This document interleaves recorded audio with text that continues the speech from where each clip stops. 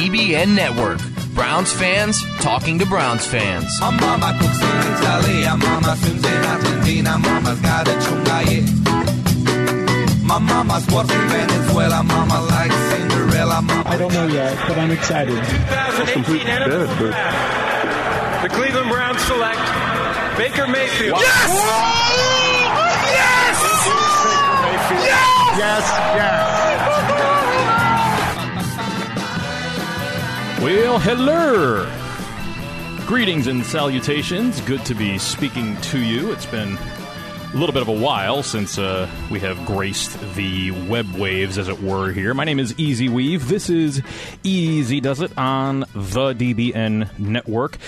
Fastly approaching its third year in pursuit of providing audibly some news and perspective and, just a different outlook than what you will find anywhere else about our beloved Rorange helmets of the Cleveland Browns. It's been a bit since I've talked to y'all. I've just been busy. I'm a very busy guy outside of what, we do here and with both the network and with, the writing which also I have been derelict in doing. Plus, it's been the off season, right? And there's just, you reach a point. The NFL season, it never really ends, right? You got the actual games that play. Preseason is, and actually preseason is going to be kicking up here not too long a period of time. Right now, today is the 21st of July, so we got training camp that's opening next week. So it's really kind of at that point of the year where football is. It's fitting to happen. It's for real. I mean, up until really, the draft happens, and then after the draft happens, there's all of the kind of post-draft analysis. How do teams do? How did we do? How do these players fit with our scheme and who's going to be starting and all of those sorts of things? And that goes on for and then you have, in addition to that, you've got players that invariably you'll have a bunch of guys that are kind of hanging out, kind of middle-tier free agents that are hanging out until after the draft happens to see, how things shake out, because their market value can be, increased if they go to a team. Let's say a team was trying to improve a certain position in the draft, and then the draft happens, and they're unable to, for any number, variety of reasons. They just, every time they tried to get a player at that position that they wanted, a team snuck up and got him, instead of, and so they weren't able to do that, and so on and so forth. Thus, when you've got so in our case, we added Michael Kendricks, and that was kind of last year was Jason McCourty. So as I was saying, you kind of go through that, and the league has kind of gone through that process. And so once that happens, though, kind of once you get past the post-draft couple of weeks and kind of posturing, at that point, it really just kind of becomes a whole bunch of speculation. It really just becomes a whole bunch of, what I think is going to happen. And not me, I'm talking about, I'm just saying in the commentariat. And I'm not saying that it's not worthwhile to explore a lot of that stuff, but I'm just, as something of a pragmatist, I just kind of look at it like I said what I said about all of this several months ago, and there really hasn't been a whole lot to add to that in terms of any new information or new news that has come to the fore that would really kind of cause me to change those positions. So really, it's just like, do I want to come here every week and just talk just to hear myself talk and so you can hear me talk? I guess maybe if we're talking about things like, maybe I could, because, I know that my buddy Gin and Tonic loves whenever I talk about the Bottlegate game, so maybe I could just do like multiple podcasts just talking nothing about anything but the Bottlegate game or the final game at the old stadium, or just generalized Cleveland Browns, history and tidbits of stuff like that. And I guess that stuff is appropriate for the offseason, or the offseason football league thing that I always advocate every year. But I don't know. This year, it just kind of I don't have as much ambiguity, I guess, about what's going to happen with the Browns. I really, and it's difficult because I have a kind of a dual thought process of I'm really, really, really optimistic. Don't tell anybody. This is just between you and me. But I'm really kind of optimistic about really everything right now. And I shouldn't be. I know that because we're Browns fans, and of course our lives revolve around painstaking, soul-crushing, heartbreaking disappointment on a regular basis. Like, yesterday, our old buddy B-Kig, Bernie Kosar, was talking about the top 25 worst moments for the Browns going back the last 10 years. And so I just sitting there thinking about it, I jotted down what I thought those top 25 moments would be. And and I think as the show goes along here, I may recap all of that. And you can agree or disagree, right? I mean, if you disagree, you can go on the article that's associated with this, or hit me up on Twitter or Facebook, or send me an email, or whatever you want to do. There's all sorts of ways to connect out there these days. But however you want to do it, you can certainly tell me where I'm wrong and how and why things should be there, shouldn't be there, and all of that. But like I say, as we go along here, I might I might delve into that.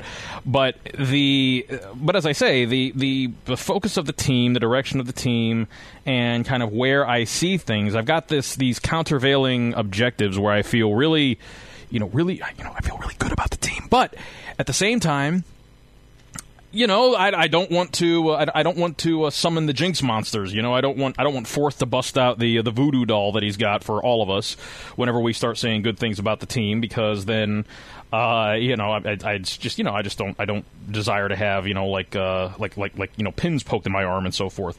But I at the same time, I can't be anything but honest about the way I feel about this. So I'm going to try to navigate those minefields, and then also reinforce some of the things that I did talk about a few months ago, and how, to the extent that anything has changed or been modified or upgraded or whatever, then we'll get into it and talk about those distinctions.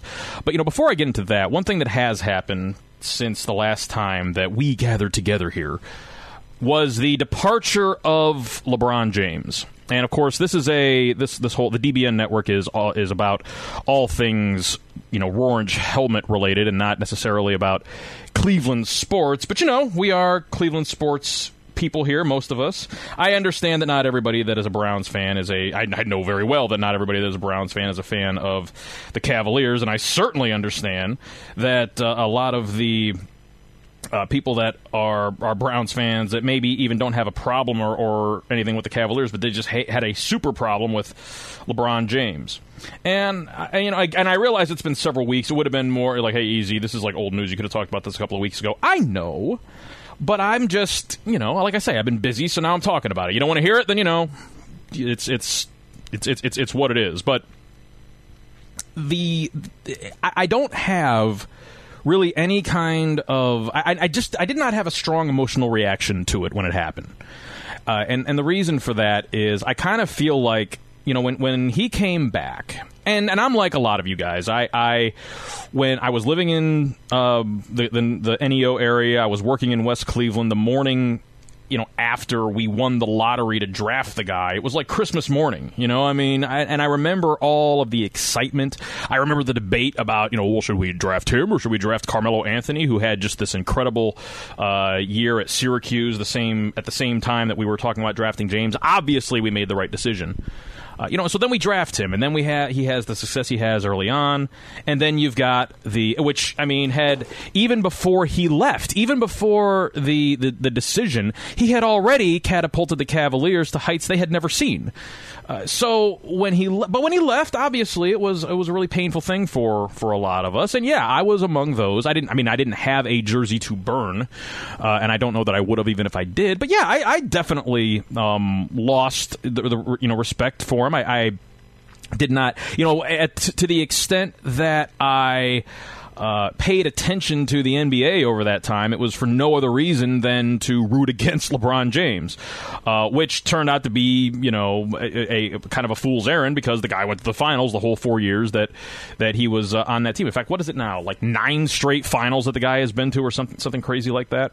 So he comes back, and again, I'm not telling as I go through all of this, I'm not saying this from the standpoint of how anybody should or needs to think about this. I'm just talking purely about the way that I think about this, and that's and from that perspective, and answering people that just because when this decision was made this last time around, and he decided to bolt to the Lakers, you got kind of this snarky response predominantly from people who aren't Cavs fans, kind of, pointing at Cavs fans saying, "Oh, you're going to burn your jerseys now? They're just leaving again." And I'm just telling you where I'm coming from. You don't have to share the view, but for me, when he came back, he wrote that letter. Which essentially, and you could look, I understand people are, he didn't write that letter, right? I don't care. He signed his name to it, and the letter basically said, look, I didn't realize what I meant to this city and to this and to the organization when I left 4 years ago. I didn't treat it with the gravity that it deserved, and I'm sorry. And furthermore, I'm going to make it up to you.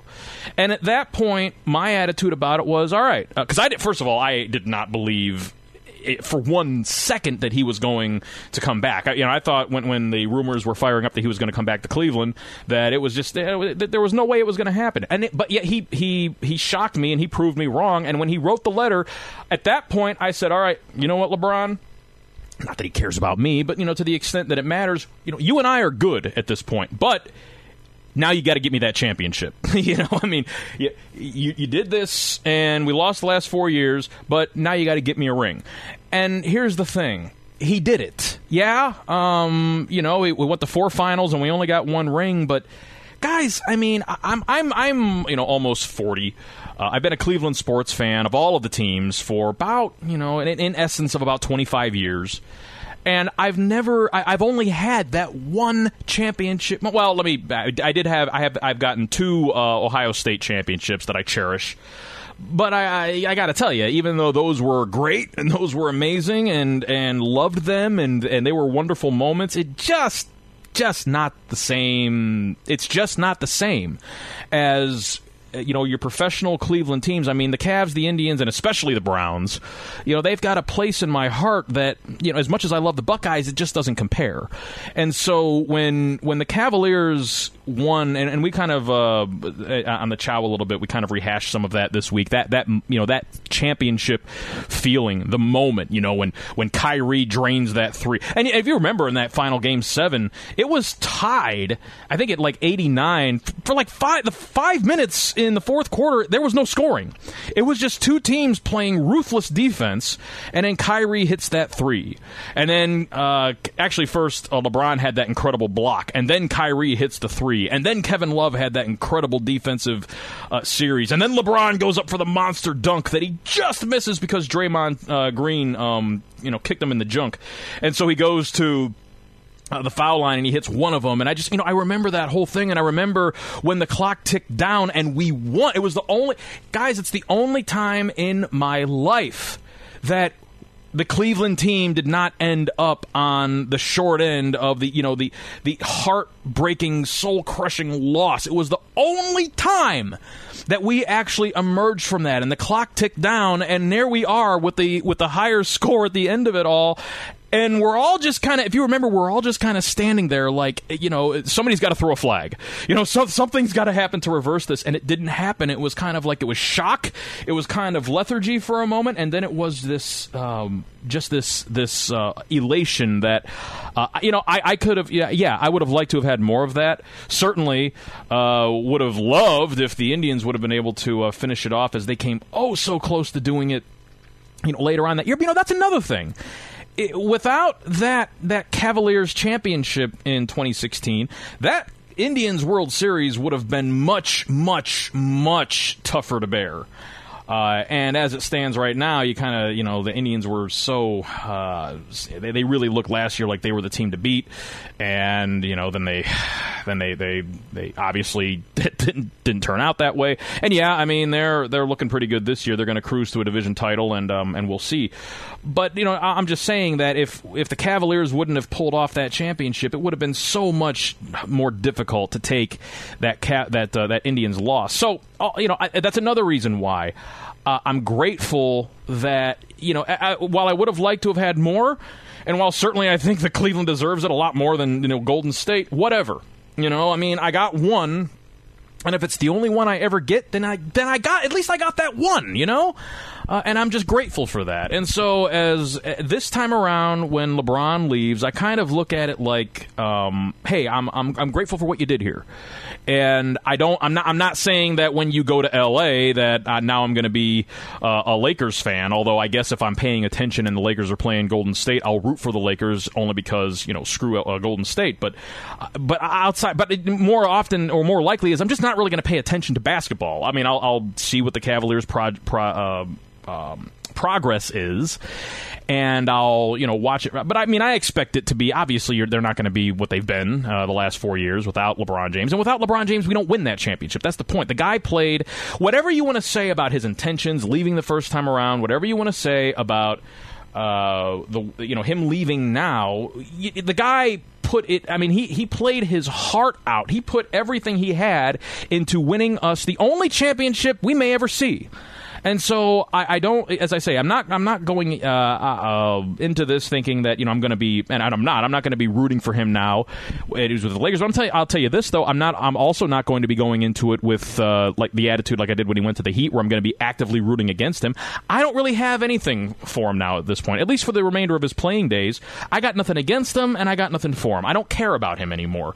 And part of it has to do with not just the fact that he got us a title, but seriously, the guy's been playing for 15 years. How much longer does he realistically have?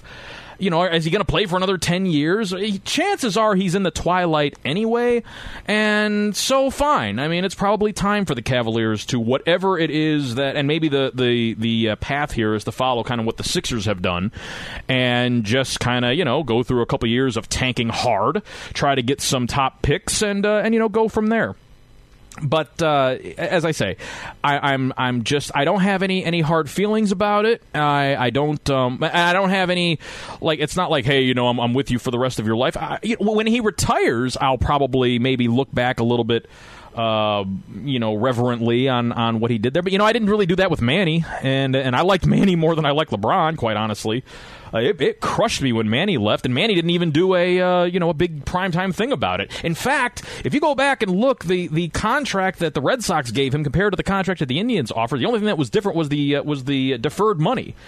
So that really hurt when Manny left. But you know, we never won Manny never won a title. You know, with baseball, I get it's a different sport than football. There are a whole lot of, and we got really. I got to tell you, while the 2016 World Series, I just don't have the same sort of, you know, pangs of remorse and regret that. I don't have that same feeling I do for the 97 series. I think about that 97 series still haunts me. I mean, I think about it, and it's, you know, somebody was, I think it was a brilliant guy, by the way, Joe Fabitz, who's on the Chow. I love that guy. He's just, I mean, just everything that he writes is brilliant. But, you know, he was kind of going through the machinations not long ago of, well, you know, Sandy Alomar should have done this in the top of that inning, and he kind of breaks it down. And he's not wrong, but then our buddy Scott was like, dude, it's still too soon. And he's right. For me, it will always be too soon to rehash the intricacies of how all of that went down in Game 7 of the 97 World Series. It's just one of those things that I will stop being tormented about it the day that I leave this world. So, and it's fine. You know, it's just one of these things. If you're a Cleveland sports fan, it kind of hardens you. And this is not to say, because I do realize that there are people that are Browns fans that don't care about the Cavaliers or the Indians. And I'm not trying to say that, you know, if you don't follow all three teams, then you don't understand. But I am saying that there really is, if you love all three, you know, what I always affectionately refer to as the beloved three. If you are a fan of those three teams, it really does paint the fullest picture imaginable about the futility of being of this entire situation. Yeah, sure, the Browns exemplify it, you know, more than anybody. Although the Browns didn't come anywhere near as close to winning actual championships as the Cavaliers and the Indians have over that period of time. Although you go back in the 80s and there was the AFC Championship games that were, you know, heartbreaking as they could possibly be, and certainly they were snake bitten. But for the last 20 years, we haven't. We've had 2 winning seasons. Yeah, if you don't know that, like if you're somebody that's only been following this team for, I don't know, short period of time, you think, yeah, it's really bad. But no, since 1995, we have had 2 winning seasons, as defined by a better than 500 record. And that was in 2002, we went 9-7, and in 2007, we went 10-6. That's it. And then we had 2 seasons where we went 7-9. That would have been 2001 and 2014. 2001 was a fun year. And then that's it. And then I think Romeo went 6-10 his first year. And then there's been a whole bunch of 5-11s and 4-12s. And then, of course, the last 3 years, we've gone in order. We've gone 3-13, 1-15, and now last year, of course, the big fat nothing burger. That produced, though, the situation that we're in right now, and so to kind of put a bow on the LeBron thing, I just I'm at peace with it, and again, I do find that the people that have the harshest criticisms about it are the ones that aren't actually Cavs people. But be that as it may, on to the Browns and, kind of where I see everything at present and where I see the future of this team. And, again, I think that there's reason for optimism. And I always have to caution it because you never know what could happen. And honestly, while I look at this roster, and I'm definitely going to get into the roster here and talk about where, who I see doing what and why I'm optimistic about everything. The roster is only a portion of it. And I think that this is something that really, and this is just my opinion, of course, but I think that a lot of people focus solely on that, solely on talent, and I think incorrectly. A lot of the futility that we've experienced, not just over the last 2 or 3 years, but really going back, since the return. A lot of people put our futility on talent, and I don't think that that's really what it's been. In particular, the last couple of years, I would really put it much more on coaching. But then again, I think that also is it flows from the organizational structure, which I've talked about at length and don't need to get into here. What I am encouraged about, though, is that it does, whether by design or whether it just kind of has happened this way, it does kind of seem like we are reaching a point where there is something of a coherent organizational structure in place that is not just, every single person in the organization that is a decision maker or an administrator, directly dealing with and reporting to Jimmy Haslam, which has it's what's led to this toxic situation. It's why I'm convinced that Hugh Jackson felt. In other words, I don't think that Hugh Jackson is just a terrible human being that threw Sashi Brown under the bus because he's a terrible human being. I think it had to do with the organizational structure and the culture of that place. Because if everybody is reporting to Jimmy Haslam and Jimmy Haslam is putting pressure on everybody, you create a competition of competence, right? I mean, it's basically everybody's saying, well, I'm not really the reason it's the problem. It's because Sashi isn't giving me enough players. And, maybe now, having said that, I'm not going to say that Sashi Brown's hands are necessarily clean in this. He probably did the same thing to, Alex Shiner or Ray Farmer or whoever, because that's the organizational structure that Jimmy Haslam has erected here. But, I have to, while I have been critical of Jimmy Haslam basically from, well, really, I've been critical of Jimmy Haslam in a major sense ever since the firing of Rob Chudzinski, because I just thought that was one of the most ridiculous instances in Brown's history, where you blow up the entire team, and it was like 4 coaches in 5 years or whatever, and then you bring in a guy and he you give him 1 year. Anyway, don't need to rehash all of that. And when Haslam fired Sashi Brown, if you remember, I was irate when that happened. But I've said since then. And I do believe this, even though that I did not think was a smart decision. In fact, I think I said it was the stupidest decision he could have made. Didn't mean that bringing in John Dorsey, affectionately referred to as Meathead from time to time by me, just because he brought in Dorsey, or I should say, even though that was the worst decision he could have made, that doesn't mean that bringing in Dorsey isn't the best possible thing he could have done to follow up on it.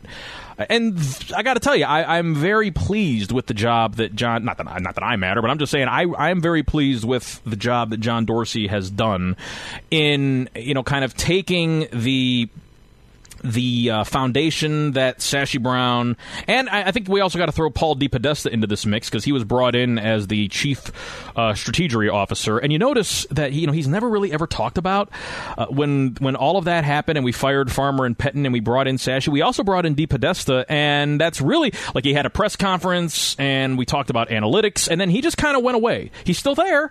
He's still part of the organization. Remember, he's the character from Moneyball.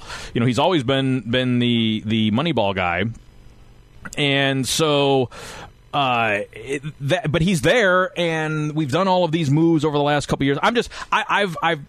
Because I think that there is something of a common thread amongst the way that some of these contracts have been handled between Sashi and now the John Dorsey era, but that's getting kind of hair-splitty because you can certainly look at things that are different, and definitely the approach has been different. Sashi, for the first, his only 2 years, but the first 2 years of this process, it was clearly all about amassing as much capital, both in terms of draft picks and cap space, as could be gotten, so that way we could, at a point in time, which turned out to be this offseason, basically just splurge all of that capital and try to do it in as targeted a fashion as possible. And so when you look at, Sashi was responsible for acquiring all of those picks that ultimately John Dorsey was able to, use. And it looks to me like John Dorsey did a good job of using those picks. And so while I would have preferred to see Sashi Brown stick around, I am willing at this point to, well, I don't really have a choice, but I can see some wisdom in, well, I actually could see more along the lines of some luck that we ended up with a guy that actually was competent and could do these things, assuming that he is. But the big reason why I have a lot of faith in John Dorsey is because the last 2 years he went and took the two quarterbacks that I was 100% behind. I was very much for Patrick Mahomes. I had him just, by an eyelash above Mitch Trubisky. I really liked both of those guys, but I liked Mahomes more. And Dorsey, he bet the farm on it, and he, basically, he may have wrecked his career in Kansas City to move up and get Patrick Mahomes, who I think is going to be a stud, and we're going to see this year because he's going to be the starter for the Chiefs. And then, of course, this year I was, all about some Baker Mayfield from about, I don't know, mid-October up until the moment of the draft, as you well know, because if you listen to the intro to this program, then it was, I'm still very much on that trail. But so I mean, it's and not that I'm any kind of expert on these things, but look, I mean, all I can go by is these are the guys that I thought were the best. John Dorsey apparently agrees with me, so that, to my mind, led some credibility. And since I'm the one making the evaluation, I have to take my own, evaluation into consideration here, right? And anybody's free to do the same thing. So I'm just saying that and since the quarterback position is the most important one, clearly, of the entire team, when Dorsey is, picking the guys that I think are hands down the best, that does kind of lead me to give him the benefit of the doubt in other ways. But then, even without giving him the benefit of the doubt, I really like the selection of, Denzel Ward was, after all of everything, after stripping it all away and looking at, who, Bradley Chubb or Saquon Barkley or whoever it is that and people were talking about Derwin James possibly in that mold, or Minka Fitzpatrick, or any of these, kind of, they all of them had their pros and cons. But to me, when you kind of looked at all of it, the guy that, and it wasn't necessarily a slam dunk home run, but it was, I did kind of look at, Denzel Ward just kind of makes the most amount of sense. And so, as it happens, Dorsey ended up picking the two guys that I thought were, look, to me, getting Mayfield was the only thing that mattered. And I still think, if the entire draft, which I think was a great draft, I'm very much of the opinion that the draft that we just had was a tremendous draft. Of course, you can't know until 3 years go by. I get that. But just for my own personal, evaluation, I thought it was a great draft. But if it wasn't, if every single player that he got bombed except for Mayfield, guess what, kids? It was the best draft we've ever had. And I am still very much of the opinion that Mayfield's going to be. There's nothing that's happened to this point that, other than the one thing that has happened was Mayfield going on the Coward Show and just owning that guy. guy. How cool was that? Coward goes out there and tries to humiliate him, and Mayfield. This kid has a media savvy that is it really is uncanny, and not that that's necessarily important, but it is kind of fun to watch. And I'm still uber excited about all of this. So again, with the moves that Dorsey has made, and now with there does seem to be a symbiosis between he and Hugh, and as I look at Hugh Jackson, the one thing that and look, I'm going to admit, as we go through this, some things that I ended up being wrong about and happily wrong about. I don't care if I'm wrong about things if the things that I'm wrong about end up benefiting the Browns, such as I did not think going into the offseason that there was any chance that Hugh was going to relinquish his play calling duties. Or I should say his play calling prerogative, because I just thought that was his thing, and as it turned out, we bring in Todd Haley, who on paper looks like really a great addition to what we're doing, and then it was kind of announced, he is going to relinquish the play calling duties, and we're going to have somebody else running the offense, and I got to tell you, that is only but good for us. It's only going by what I have seen the first 2 years from Coach Jackson, and I'm not trying to talk smack about Hugh, who did end up jumping in the lake, which actually, honestly, as an aside, and I'll get back on track here in a moment, but if it were me, if I were Hugh, I would have punked the media in the final press conference and say, hey, I told you we weren't going to do this again. I told you I was going to jump in the lake if we did 1-15. I didn't say anything about 0-16. But that's just me. Hugh is not me, and Hugh went and he jumped in the lake, and good for him. I have to... kind of at the end of the season, especially if you listen to the final game cast, which I had to. That was kind of a reason. That's also another reason why I haven't been as active this offseason, is that final game cast at the end of the 2017 season was out of character for me.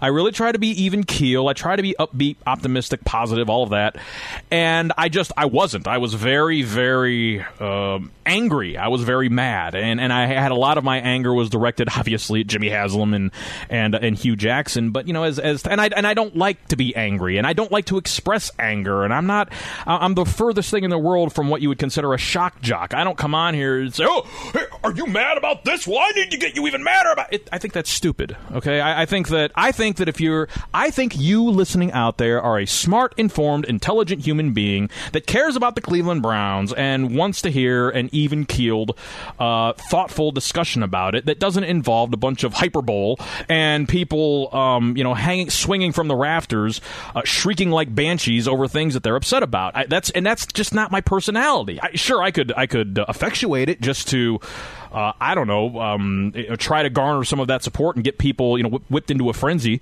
But I don't think that it's beneficial to be that. I don't think it's good for your health, quite honestly, to be that way. But whatever.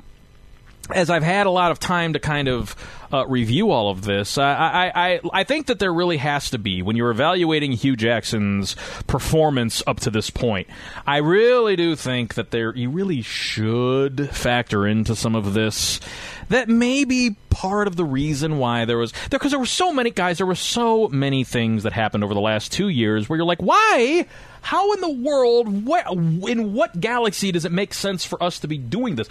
I can't believe that Hugh Jackson is just so tone deaf on everything that some of this wasn't on purpose. You know what I'm saying? Like I just suggested that maybe what the Cavaliers should do is follow the Sixers model of just being so terrible for several years that they end up acquiring, a lot of young talent, and they end up turning it all around. Well, look at what these last 3 years of, and this is not an exaggeration, the worst football the NFL has ever seen has been by the Cleveland Browns these last 3 years. And so with that in mind, you've got 4-45. That's our record over the last 3 years. And it's even worse, or is it 4-49? Maybe I think actually it is. I think it's 4-49. No, I'm including the final 5 games of the 2014 regular season. Don't need to beat up the point. Point is that while we have gone through that, look at what we have to show for it now. we've got Myles Garrett, who, unless you're some people that I love but who are just flat out wrong about this, like BTB, love you, but I think that he also just likes to troll people, but and Farmo, love that guy, but he, there's people that were just disappointed in Garrett's performance as a rookie, which I think about the only thing that you can be upset with is that, and I forget who the guy was, it was the backup tackle that stepped on his leg, and so he ended up missing like the first 4 or 5 games, and while that was disappointing, once the kid got on the field, I don't know what you were looking at if you didn't see all-world talent coming from the edge. Did he get, did he have 15 sacks his rookie year? No. Were there games where he struggled? I'm thinking particularly against the Titans where he went up against, and the guy's name escapes me right now. Their left tackle, who's very good. And he, sure, that happens. He was a rookie, but there's just no denying the talent that's there. Or on the other side, Emmanuel Ogbah. I don't know how anybody watches those games last year and doesn't see that guy's a beast. And I am of all the things about this team, going into this year that I'm most looking forward to, it's seeing both Emmanuel Ogbah and Myles Garrett, and by the way, Jamie Collins all on the field at the same time. We didn't get that last year. Maybe for, I don't know, what was it? It was. Somebody put the number of plays, and it really was just a very, very, very small percentage of plays that those 3 guys were all on the field together. And so, as we go into this year, we have, that's a pretty premier talent. And of course, I think we got it's easy, right, for somebody to take what I'm about to say here about Baker Mayfield and say, well, yeah, of course you think that because you're the team, your team drafted him. Which is to say, you get kind of orange-colored glasses. You allow your own not prejudice is the right word, but your bias to impact your analysis. That because I love the Browns, I think that we got. But I'm just saying objectively, Baker Mayfield was the best quarterback prospect I ever scouted, that I ever remember. And I know that guys that have been watching football for a long time, oh, you're crazy. There's all sorts of guys that had were better prospects. All right, fine. I'm not going to argue with you. That's like your opinion, man. I'm just telling you, for me in my house, I never saw a quarterback prospect that did the things at the college level that Baker Mayfield did. And to go back to the beginning of all of this, when I first started scouting these, there comes a point in every Brown season where you're like, all right, this year's over. Let's start taking a look at the prospects coming up in the draft for next year. And that happened for a lot of us in like late September last year. And I was certainly among those, and I was starting to look at quarterbacks, and the first guy that I looked at was Lamar Jackson, which very unfortunately ended up being drafted by Baltimore. But I saw that guy and I'm like, this guy's going to be amazing. I don't see how this guy's not going to be the first pick in the draft when you look at his combination of arm talent and the way that he can play from the pocket, and of course his otherworldly ability with the ball in his hands. But I remember it was Bisono, who isn't around very often, and that's unfortunate because he had a lot of great contributions to DBN. But he's like, hey man, before you get all, because he knows me, he knows that once I latch on to somebody, I hadn't gotten to the point where he was just the first guy that I watched, and so I was, I got a very favorable impression of him, but I hadn't watched everybody. But Biz was like, hey dude, you've got to check out this kid Baker Mayfield. You've got to watch Mayfield. Before you come to another conclusion, you got to check out this guy Mayfield. Okay, so I watched Mayfield. And then, and I've talked about this before, I don't want to belabor the point, but it took me all of maybe 30 seconds of the first game, which I think was the Sugar Bowl against Auburn, to see my first wow throw. And it wasn't a wow throw like with Mahomes.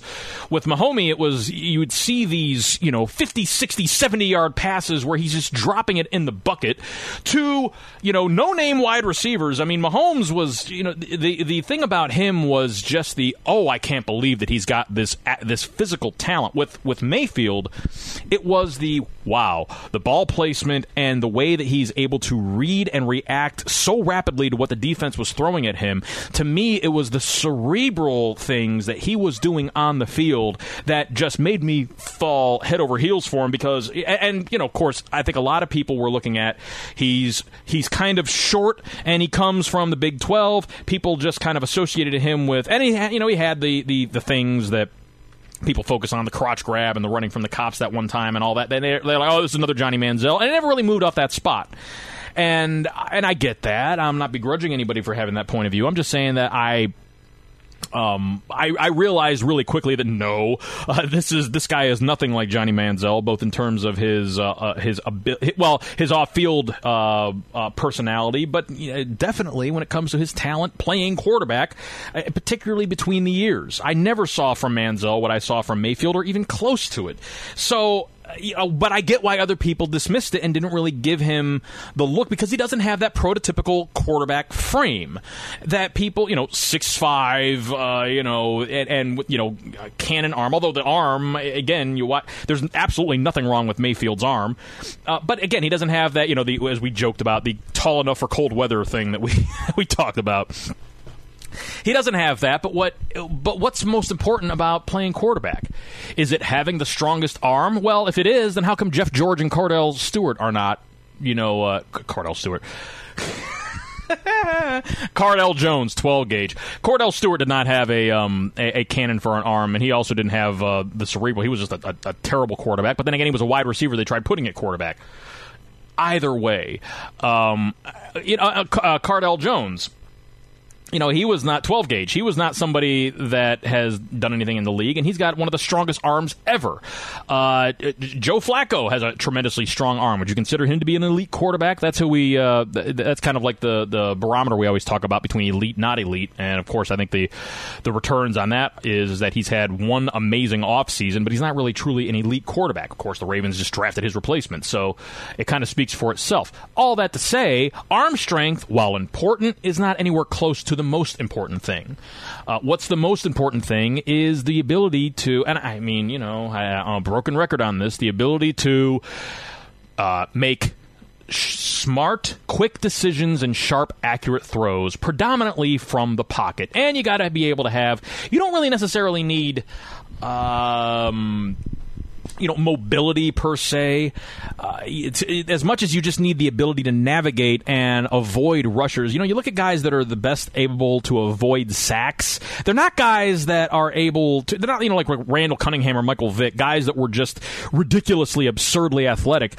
It's the guys that are able to just shimmy a little bit, just kind of move and make the right move at the last second as the defender is approaching, to just kind of, sidestep those guys. Those are the ones that end up being the most successful and are sacked less. And I'm not saying that that Mayfield is otherworldly talented wise when it comes to that, but the ability to navigate the pocket, I don't know that. I mean, people talked about his footwork. I just don't know what they're talking about, because I don't know that I've ever seen anybody from the college level able to. I remember people were just goo goo gaga over Jared Goff a couple of years ago and his ability to his footwork and all of that. I mean, personally, I thought he was kind of jittery when it came to all of that, and Mayfield to me was 1,000 times. But whatever. Good people are free to disagree about that. I'm just saying that the things that were the most important to me, I thought he was the guy. And I say all of that to say, now as I kind of go into my Browns preview for how I see all of this going, I said before the draft started, or before the draft happened, in the build-up to the draft, and as we were all kind of, and if you remember, it was, and I did look, after I did my film study of Mayfield, I looked at Darnold, and I looked at Rosen, and I looked at Josh Allen, and I gotta be honest with you, I liked all those guys. I just like Mayfield more, and I think that although I have a much less degree of confidence in Allen than I do any of those other guys, but I think that they're all going to end up being good. I think this quarterback class is definitely going to be looked at in 10, 15 years as being comparable to that, and probably even shorter a time than that, to that classic 83 draft class where you had Elway and Kelly and Marino and a couple of other guys that maybe weren't of that superstar status but had good careers, Kenny O'Brien and so on. And I think that that's what this class is going to be all about. But I think that Mayfield was absolutely the well, I don't want to say he's the Elway of that class, because I'm not really a fan of old horse teeth. But I'm just saying that as a guy that he should have been the first guy taken at the top of the class. And he's going to be the best quarterback of that class. But what I said before we even drafted him, and what I have not wavered on and am not wavering on right now, and am saying again right now, is that what I said at the time was that if we draft Baker Mayfield. I made 2 predictions.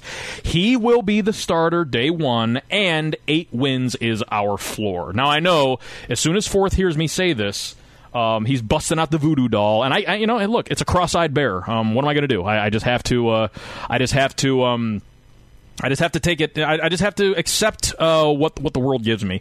But as we sit here right now, July 21st, I have not changed my position on this. And I know that we acquired Tyrod Taylor, who affectionately referred to as Thyroid, but we got him for a 3rd rounder and I think a $15 million contract.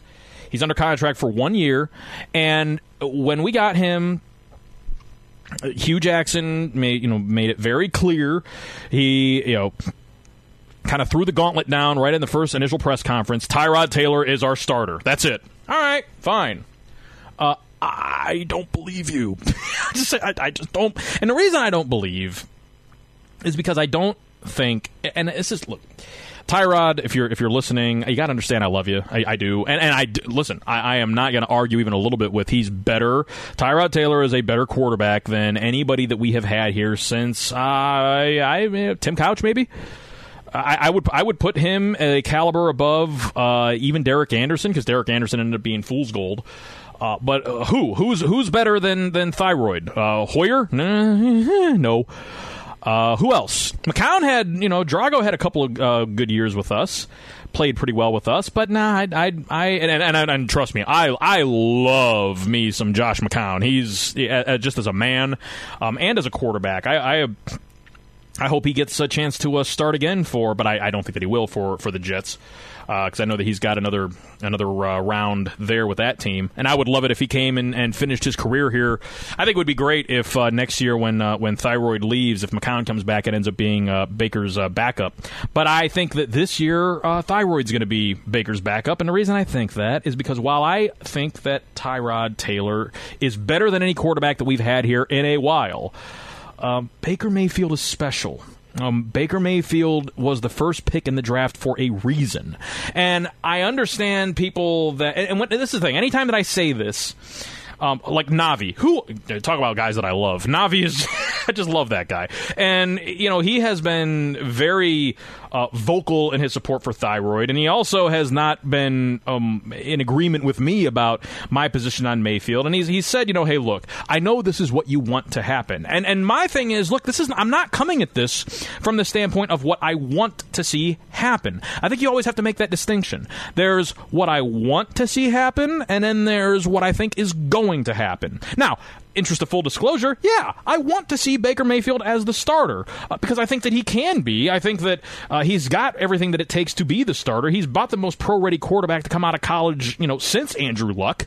So, yeah, I'd like to see him be the starter. I don't see any reason for him to have to sit. But just because I want that to be the case, that's not really the point that I'm making here. I'm predicting that he's going to be the starter on opening day because I think that as we eventuate through this process, he's going to win the job. I could be wrong, and look, if I'm wrong, I've got a bet with. Well, I haven't seen this dude in a minute here, but my dude, Believe in Cleveland. We've got a 12-pack bet on this. If I win, then he's going to have to send me a 12er of long neck bottles. By the way, we're very specific about this. This is not a, to quote the room. This is not a Mickey Mouse operation.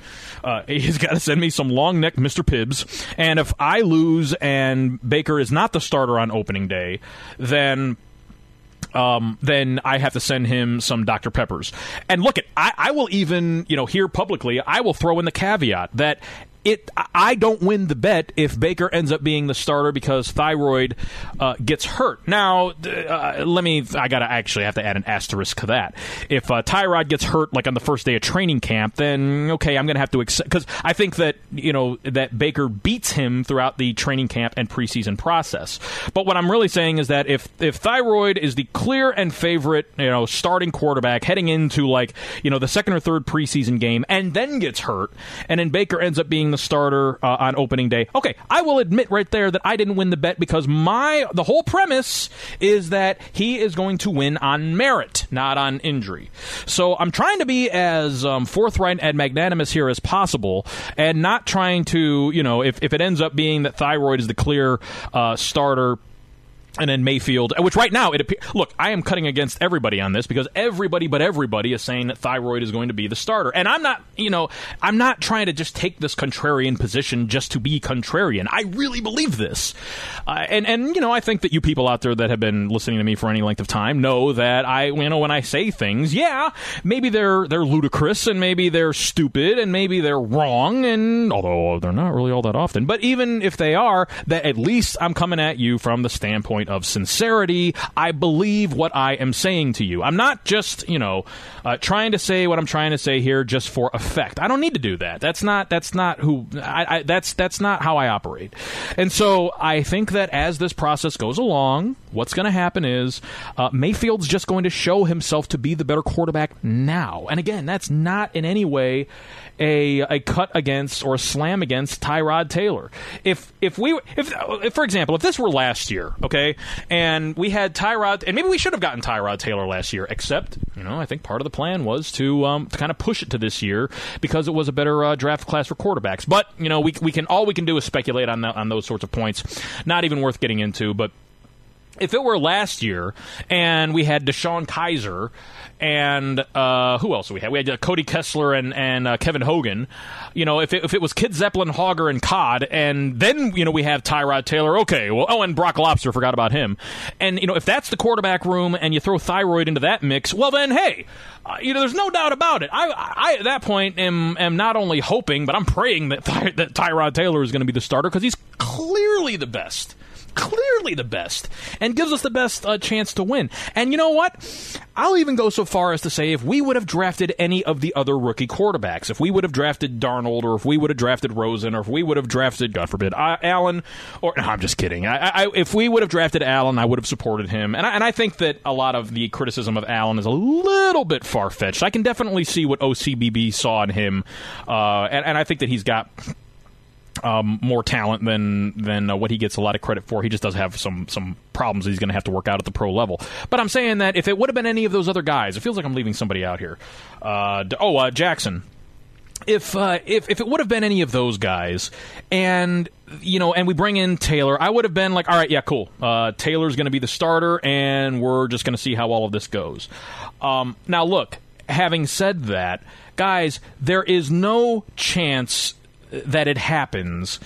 If whoever it was we would have drafted number 1 overall, that guy's not going to play this year.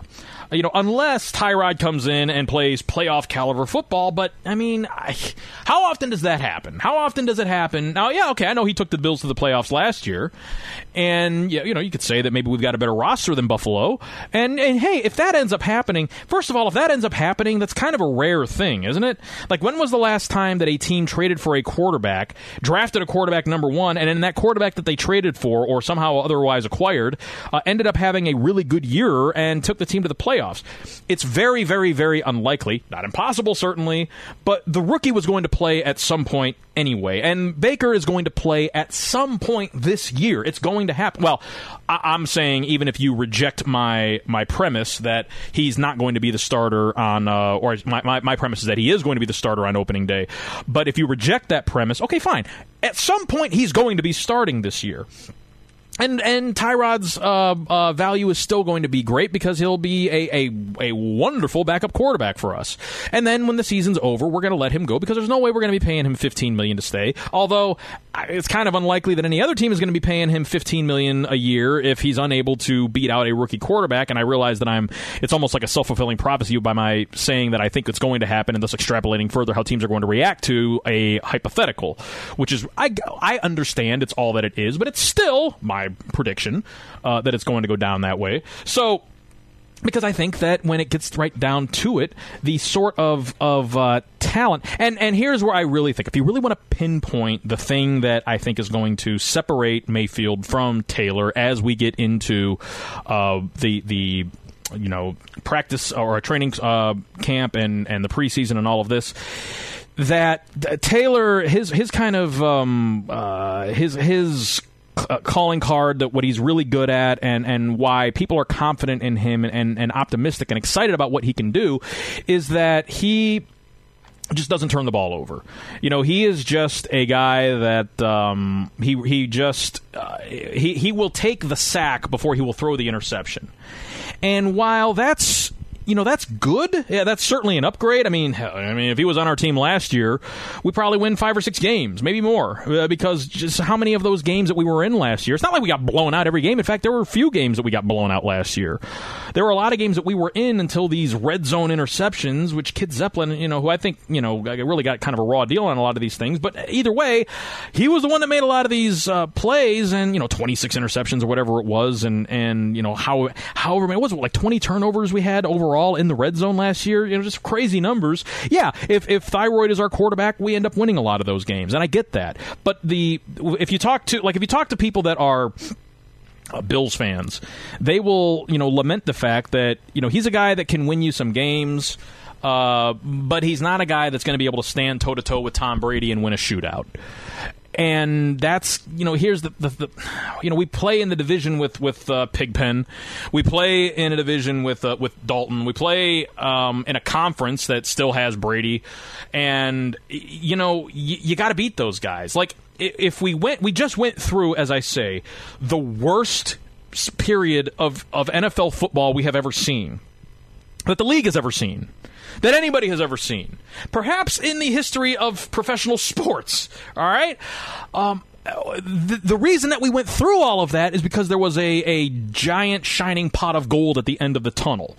And so if that's the case, we need to be able to have a guy that can stand toe-to-toe with a Tom Brady, or in the old days a Peyton Manning, or whoever it is, Aaron Rodgers, that you look at it as, because that's how you're going to win championships. And look, I realize that we have been kind of conditioned through just a constant abuse over these years to never even think or breathe or dream of winning championships. But what else is all of this about? This is all about us being in a position to win championships. And I think that what is going to be the separator between Mayfield and Thyroid is that whereas Tyrod Taylor is going to be more prone to kind of clutch up and either pull the ball down and run or take the sack, Mayfield is going to be he's going to take those risks. He's going to take those chances, and he's going to cash in on them. Yeah, he's going to make some. Look, he's going to have some interceptions. He's going to have some WTF throws. It's going to happen. He's going to be a rookie. I mean, while I'm at once saying that I expect a rookie quarterback to play at a level that is very rare. I mean, I understand that what I'm predicting here is very much cuts against the grain of what typically happens, even for the ones that are really, really good. But it's just because that's how much faith and confidence I have in Baker Mayfield. I think that the kid is special. I think that people downplay or don't really fully appreciate what it means to be the only player in collegiate football history to both start an FBS opener as a true freshman. To start to be a true freshman and start an FBS opener as a walk-on, and also to be the only walk-on in history to win the Heisman Trophy.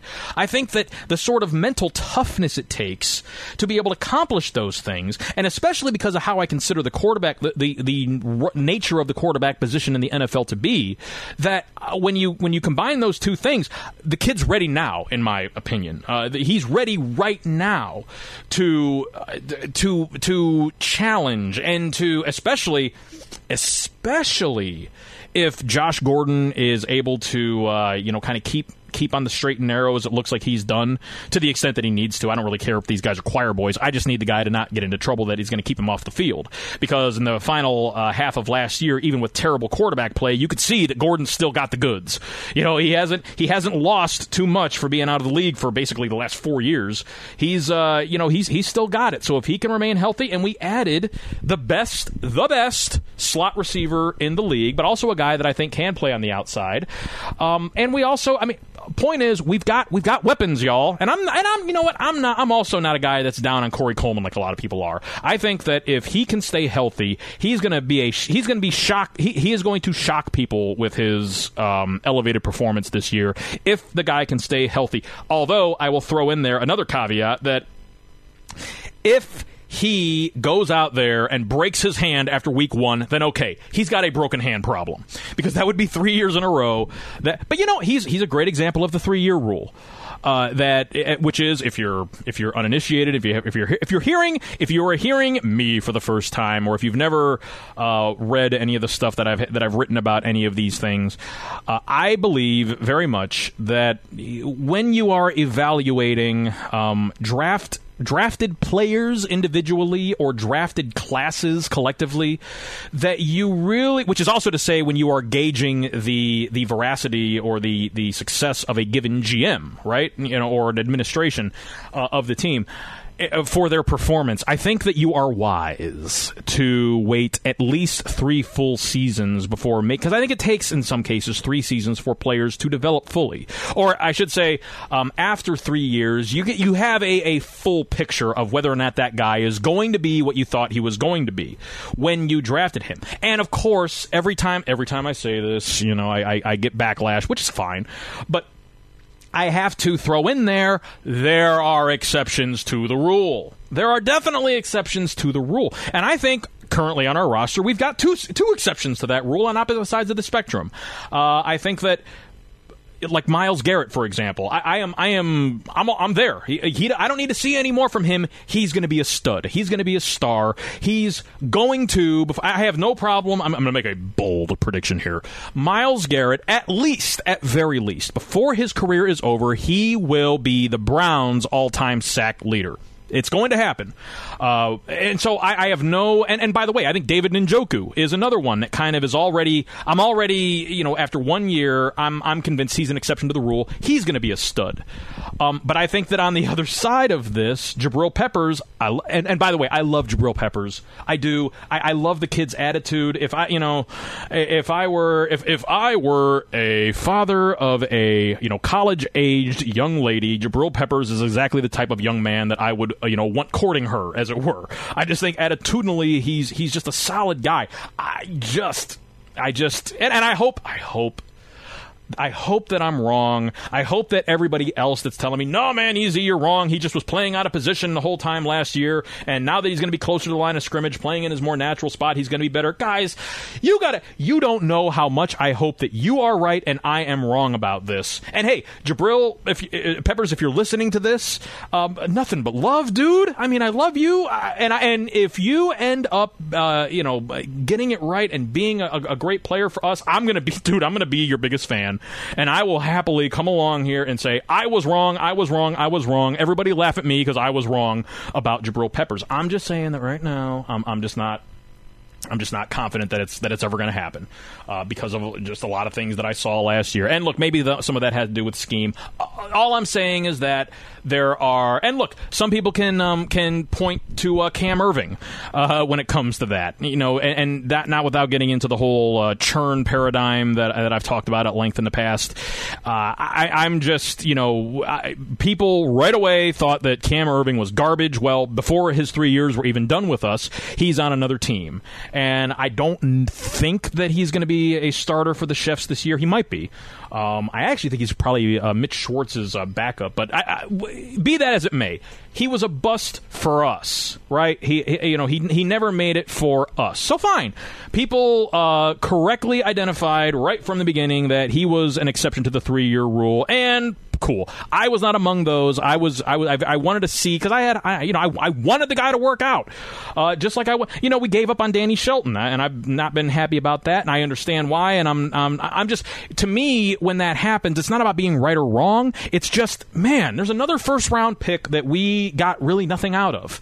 And that was the one that we traded. No, that wasn't the Manziel one. That was the one that we got for the trading up from 4 the year before. But whatever. It's just not worth rehashing all of that at this point.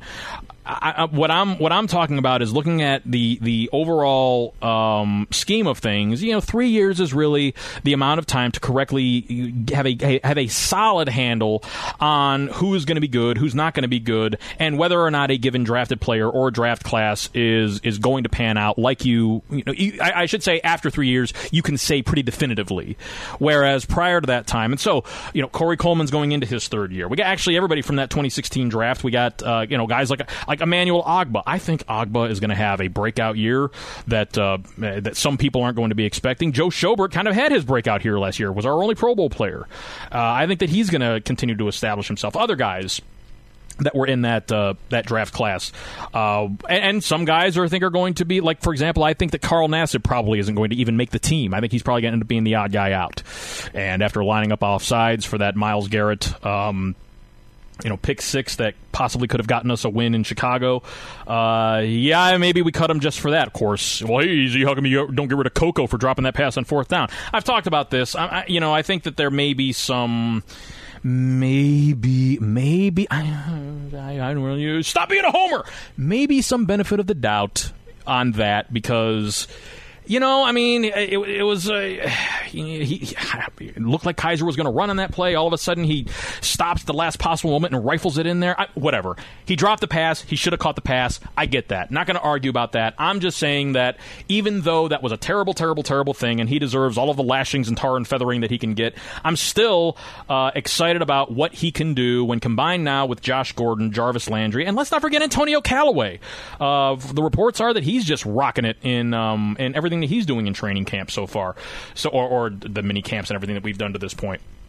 Those are weapons, y'all. And if you look at, beyond that, Rashard Higgins, who showed a lot of stuff last year, if that guy's probably going to be our 5th receiver unless we, pick somebody else up. And we also got that guy, the white dude from Green Bay, Jeff Janis. I'm sorry, the the gritty gym rat type from the surprisingly athletic or what, however you want to classify that. We got that. So you look at our wide receiver core, and so when you have that, when you got, I would say, and then I also mentioned David Njoku, and I didn't even mention Seth DeValve, and we also picked up a veteran tight end in David Fells. These are, and you look at the backfield. Nick Chubb and Duke Johnson, of course, was probably our best offensive skill position player over the last several years. These are guys that. It certainly cuts both ways. A lot of people are expecting that since Tyrod Taylor is going to have better weapons than what he's ever had, that he's going to perform better than he's ever had. And maybe, look, if that happens, if Tyrod Taylor ends up being the starter on opening day and takes us to the playoffs, I'm going to love me some Tyrod Taylor. But I'm just saying that I think what's going to end up happening is that the reason that we were able to acquire him for a 3rd round pick is because he's a type of quarterback that you can get for a 3rd round pick. So was Alex Smith. Yeah, I get you. Different circumstances, to be sure. I think the Niners just made a really boneheaded thing there. And look, maybe the Bills did too. But also, Smith was the first pick in the draft. Tyrod's undrafted rookie free agent. Look, we're going to find out soon enough on all of this. But I think that compared to Tyrod, when Mayfield is going to be in that position, and he's got really good wide receivers to throw to. And look, I haven't changed my tune from last year that the quarterback is the one that really dominates that relationship between the QB wide receiver pairings and so on. But I think that with the sort of receiving talent that we have, that Mayfield's going to be what's going to really separate him is that he's going to take chances and he's going to connect a lot more, and he's going to separate himself in that he's going to be making plays. And as this goes along, and when we get into training camp and people start saying, wow, I can't believe the sort of mastery of the playbook that he has. Look, he was already supposed to be the 3rd guy. We were supposed to have Rex Skelton there, and I know it's Drew Stanton. I don't know why, but I like that's the nickname that I've come up with him. But he was supposed to be the second guy, and instead he's, Mayfield's already moved up to number 2. Now, look, yeah, maybe some of this is just posturing, but I'm definitely of the belief that when all is said and done, he is going to get a lot more, as we head into the preseason, there's going to be a lot more real serious looks at him with the ones, and as we get into the preseason, it's not necessarily there's going to be a competition, it's going to be like what I'm basically predicting? I'm basically predicting the Russell Wilson situation from a couple of years ago. Yes, I understand that Tyrod's a better quarterback and certainly more accomplished than Matt Flynn. But then again, I also think that Baker Mayfield is a more accomplished quarterback than Russell Wilson. And I don't. How can you possibly compare a guy that's never played an NFL down to a guy that is a bona fide? Well, actually, there's a lot of people that don't think that Russell Wilson is an elite quarterback, and I don't know what in the world you need to do if you don't look at Russell Wilson and see a special talent. I don't know what you're looking at. Maybe a weird dude, but it seems like these guys that are good are kind of weird, right? And Mayfield definitely checks those boxes, which I'm great with. I love weird. The weirdness of the guy is endearing to me, but. Be that as it may, that's really what I'm predicting here is that Mayfield is going to surprise people with his play, with his talent, and he's just going to outplay Tyrod Taylor, and he's going to win the winning job. So.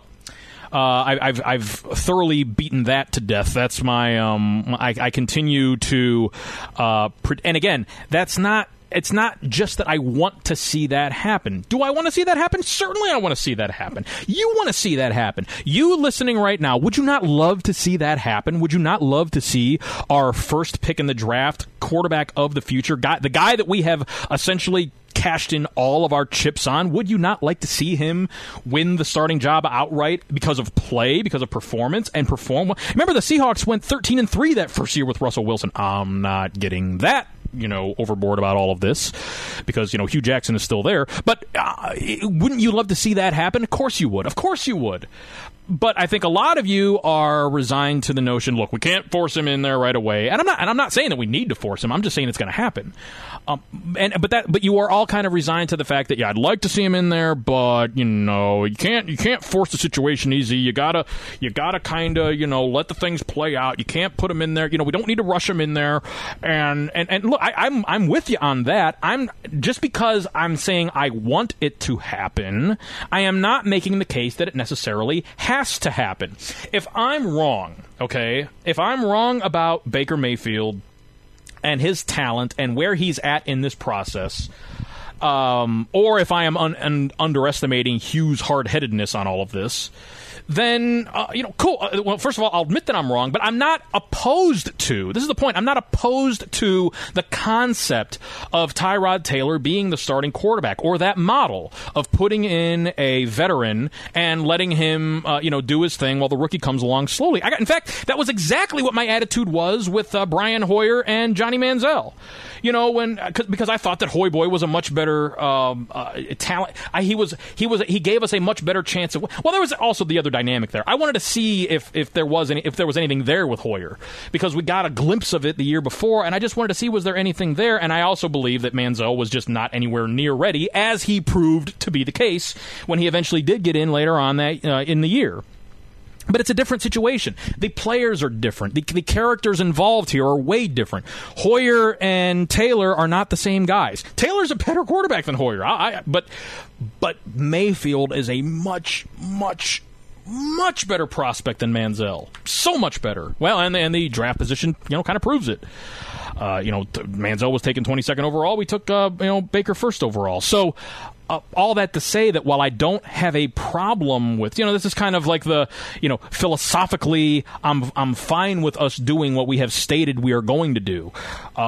In my heart of hearts, what I want to see happen may differ from that, but I'm not even talking about that. I'm saying that sober, looking at this and what I think is going to happen, even taking into consideration what everybody, including Mayfield, has said about this up until now, I am still undaunted, unwavering, saying, and fully prepared to put my money in my mouth is in the form of some 12-pack long necks of Dr. Pepper to my dude BIC. If it comes down to this, I think that Mayfield's going to be the starter on opening day, and I'm excited about that.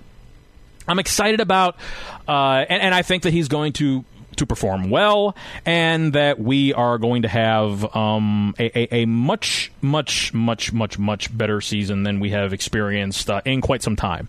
I'm not going to, and on the Chow, it's gotten a little bit nutty here, which is really causing Forth to go overdrive with producing all of these anti-jinxing voodoo dolls that he's got over there in wherever he is over there in Eastern Europe. But the exuberance and the excitement and all of the hype is great, and I actually think that a lot of it's justified, because I think that we are going to be a much more improved team, even if it isn't Mayfield, even if it is Tyrod. Although, if it's Tyrod Taylor, I'm going to be honest with you, my expectations for the season are not that high. And it's not a thing to do with Tyrod, and I realize that a lot of this stuff sounds counterintuitive, but it's just, I think that nothing is static, right? Everything is a dynamic. And as you go through the season, and maybe the next time that I talk with y'all, I'll break this out a little bit more, which, by the way, barring some unforeseen calamity, I do anticipate now getting back on the regular schedule of doing a cast at least every week, and maybe more, and maybe a lot more. We'll see.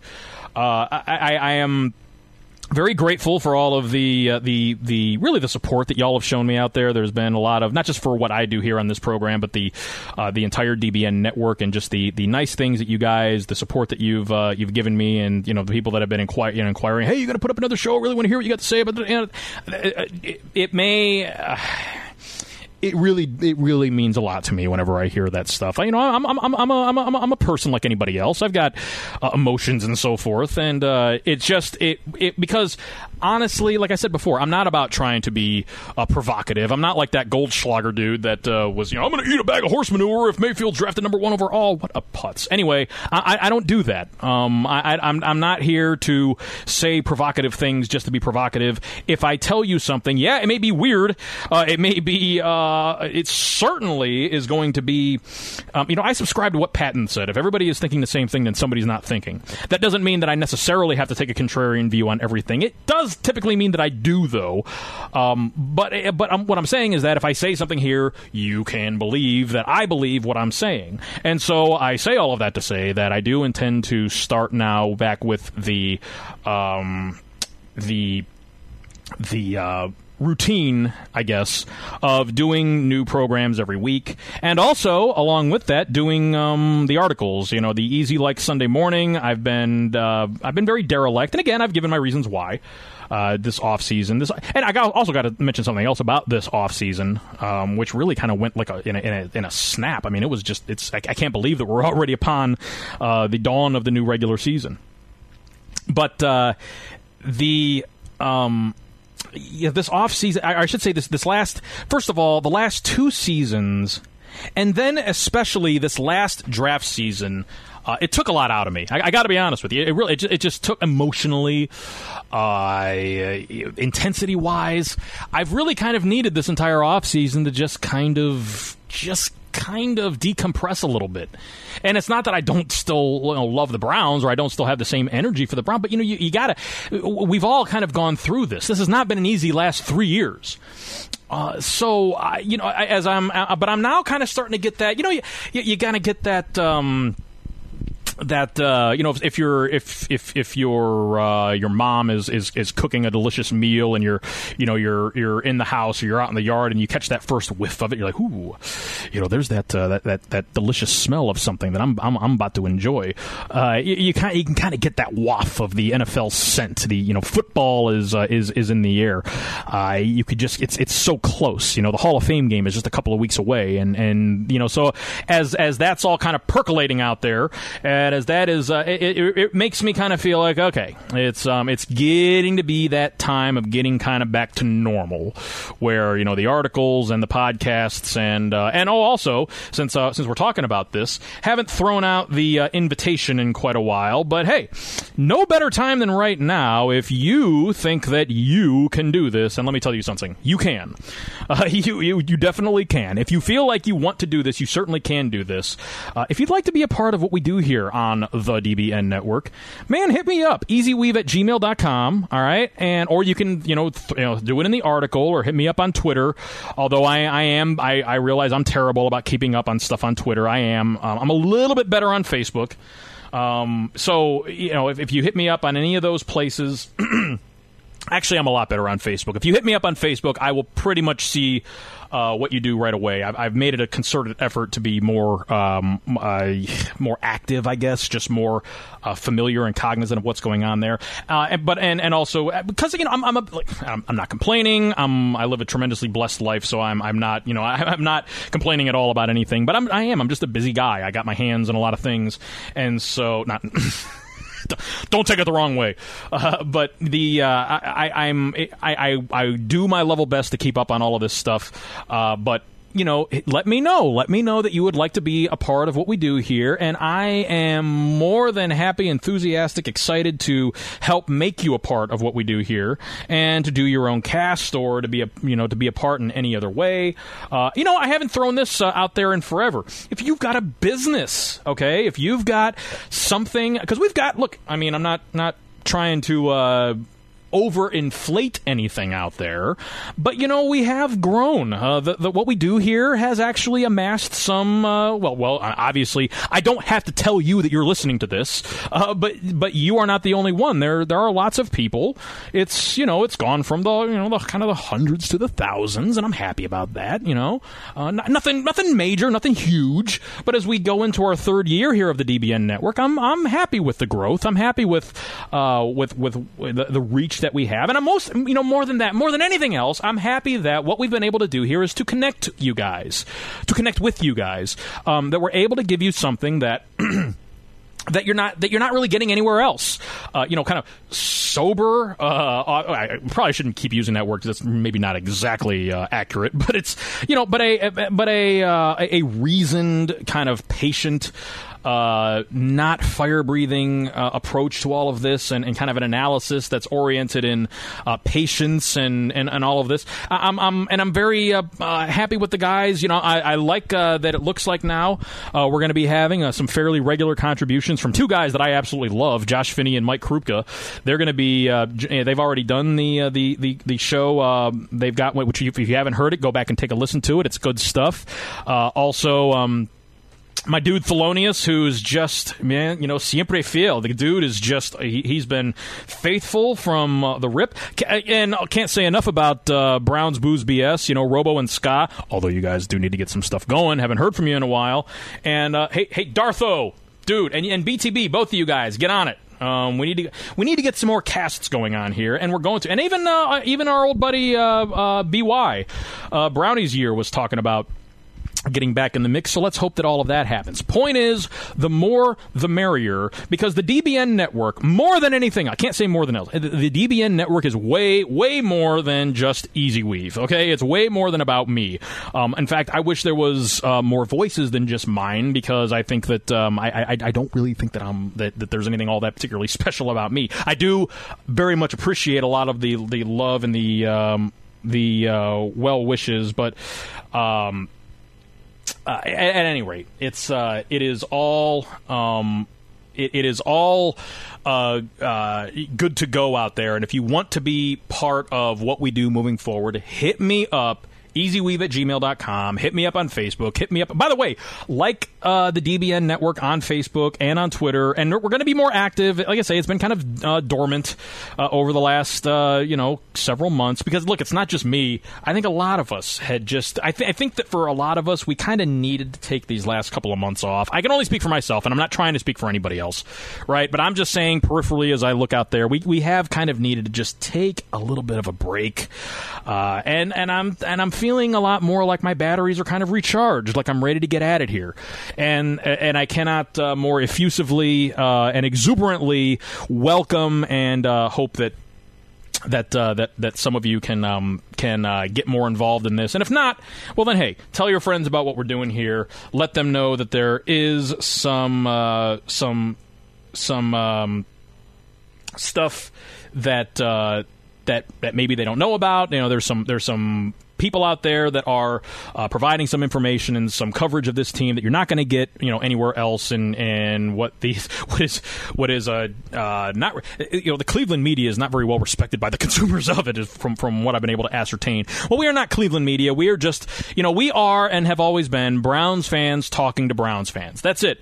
We come at this. The only agenda that we have is we love the Browns. And so if you are so inclined and you'd like to get your voice out there, just let me know and we will make it happen. And like I was saying, as I was beginning to say, if you've got a business, if you've got, something that you want to have promoted, if you have an event, if you've got something, that's happening that you need to promote. I mean, we're not the biggest megaphone in the world, but hey, we're there. We're here. I'm making the offer. You got something that you want us to talk about? I will talk about it, and we will talk about it. Make commercials for you, whatever you want, to get it out there. My buddy Corey, Corey and I have this this great relationship, but he's going to be, he's got some exciting stuff. He's got a malting business that's going to be, which I don't think that I'm violating too much by putting it, but we're going to be enthusiastically promoting that when the time comes. So if you've got I don't care what you're doing. If you've got a business, hey, I'm all for seeing that business be successful, and if we can do it and help you through or whatever, if you got a charity, whatever it is you got going on, you want us to promote it, man, send it to me. I'm happy to talk about that stuff and to get the word out there because, and I'm not trying to sound saccharine or syrupy about all of this, but we're here for you. I mean, if nothing else, okay, and I guess I won't really be able to get to the top 25 worst things that have happened. Maybe I will. Let me do that right now, because I posted this yesterday. You can tell me what, actually, you know what? No, I'm not going to do that. I'm not going to get into it right now. I'm going to save it for the next one. I'm going to save it for the next time that we get. So I'm doing a little bit of a tease for the next time that we get together, because I realize that I've just been talking to you for an hour and a half, and I don't really need to subject you to too much more of me. But next show, I'll do the top 25. And by the way, if you want to see it for yourself, it is on the yesterday's Daily Dog Chow, which of course you can see at dogsbynature.com. Of course, it's always good to put in the disclaimer that the DBN Network does not have an official relationship with dogsbynature.com. And the only reason I say that is because if something is said here that, offends you or that you've got a problem with, I just don't want any sort of residual harm going to them. I say that basically to protect them. Look, there is absolutely a symbiotic relationship between the two. We promote them. They are basically the platform for us. So we love them, love Chris Pokorny and all the guys that do everything there. But I'm just saying there's not an official relationship. But if you go to yesterday's Daily Dog Chows for 720, then you can see the list for yourself. What I just jotted down, what I consider to be the top 25 worst moments for the Browns over the last 10 years. If you want to, because I'll kind of break that out in the next cast, talking about our beloved Orange helmets, then you can add to it and you can give me what your thoughts are on it, and we can talk about that during the next program. But what I was what I'll close this out with, and the reason why I'm kind of spending a lot of time luxuriating in the what we provide and what we want to provide, and why I am so if you're somebody out there that is listening to this, chances are you've been down for the struggle, so to speak, for a while. You've been following this team. If you're listening to this, that means you love this team. If you love this team, that means that you've been through what we've all been through. And so if you got something that we can promote, man, I want to do it just because I kind of feel like your family. You know what I mean? Because over these last 3 years, I've been doing a lot of thinking on this as of late. Over these last 3 years, we haven't had anybody, right? I mean, and it's not that the rest of the world has had it out for us. It's just that, at best we've gotten their pity. But we haven't gotten any seriousness from anybody. They look at us like we're an unfunny joke. I'm talking about the Browns and Browns fans, as all around. And look, they've had every reason to, because we have been an unfunny joke for that period of time. And yet, there's kind of a group of us every day that got up and went to the chow and continued we had these little rivalries amongst each other, but it was all oriented around the love we have for this team. All that to say, I want to help promote you and what you're doing in your own personal life, because I kind of feel like your family, because you know what? For the last, and actually it goes back even further than 3 years, but really for the last 3 years, the only thing that we have had is each other. That's it. That's the only thing that we have had to hang our hats on is each other. And whether and you know it's one of these things. And I am going to be a little bit of a well, if you don't know, you don't know. It really is something that if you haven't been a part of it, I can't explain it to you. The sort of bonds that we have amongst each other, even people that viscerally disagree with each other on really important things, that comes back to. But you know what? You're still my guy. You know, you're still, or you're still my gal if you're Emily or Happy Blue or any of the ladies that we have there as well. I mean, you guys are on my team. It's kind of like a couple years ago when Matt Wood was having the thing with Steve Smith and on Twitter, and people were giving him hell over it. I kind of looked at that like, yeah, okay, maybe whether you think it's appropriate or not, Matt Wood's on my team here. You know, Matt Wood's on team DBN, on team Cleveland. So that's my guy, and I'm going to take his side because Steve Smith is a Raven. He's not on my team. Is that wrong? I don't care. My team is my team, and you guys are my team. You guys are you know, again, not trying to be too syrupy about this, but y'all are my family. You know, we've had, in the Browns sense, as we have gone through this, and again, as I'll talk, and it'll drive the point even more when I do the top 25 worst things that we've had to go through. Which I was actually, because, I'm going into I'm like, what am I going to talk about? I'm not going to have anything. I'm not going to be able to fill a show to talk about, because if so I'll do the top 25. Here we are, and I didn't have a problem doing with content. So we'll talk about it the next time around. But as I'm saying, these last 3 years, as we've gone, and all, I don't have to mention all the disappointment. You've lived it all, but you know what? Though we've lived it all together, we've hung together, and here we still are, and that's a really important thing. I mean, it's such an important thing to me.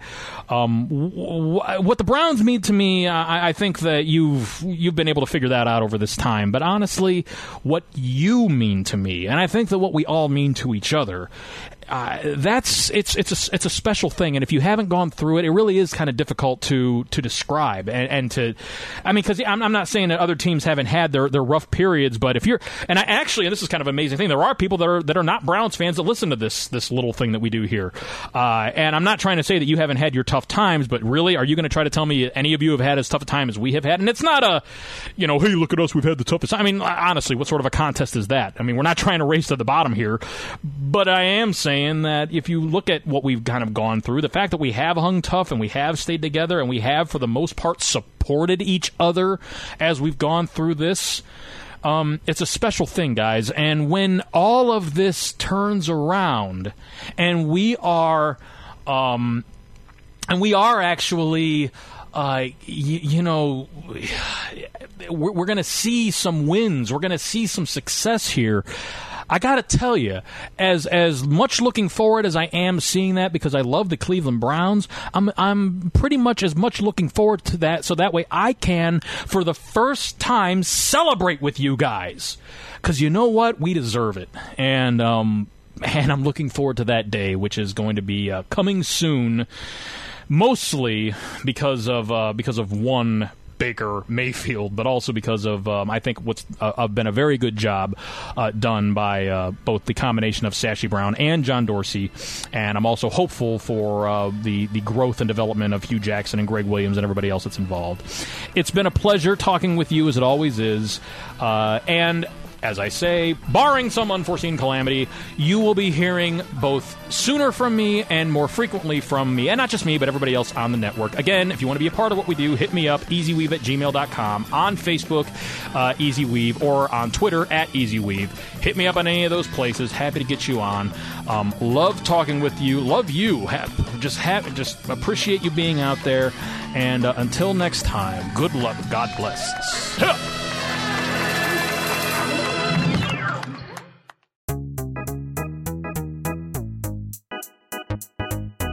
Hey, I'm Anil Dash, and I'm the host of a new show called Function from the Vox Media Podcast Network and Glitch. This season, we're talking with experts about why our voting machines are so bad and how that might hurt our elections. We'll also talk with an animator to find out how popular dances from the real world end up in video games. And we're going to tackle the biggest question in tech. Why do so many celebrities use screenshots from that Apple Notes app to make their public apologies when they screw up? You can find new episodes of Function every Monday on Apple Podcasts, Stitcher, or wherever you listen to podcasts. And thanks to Microsoft Azure for sponsoring Function.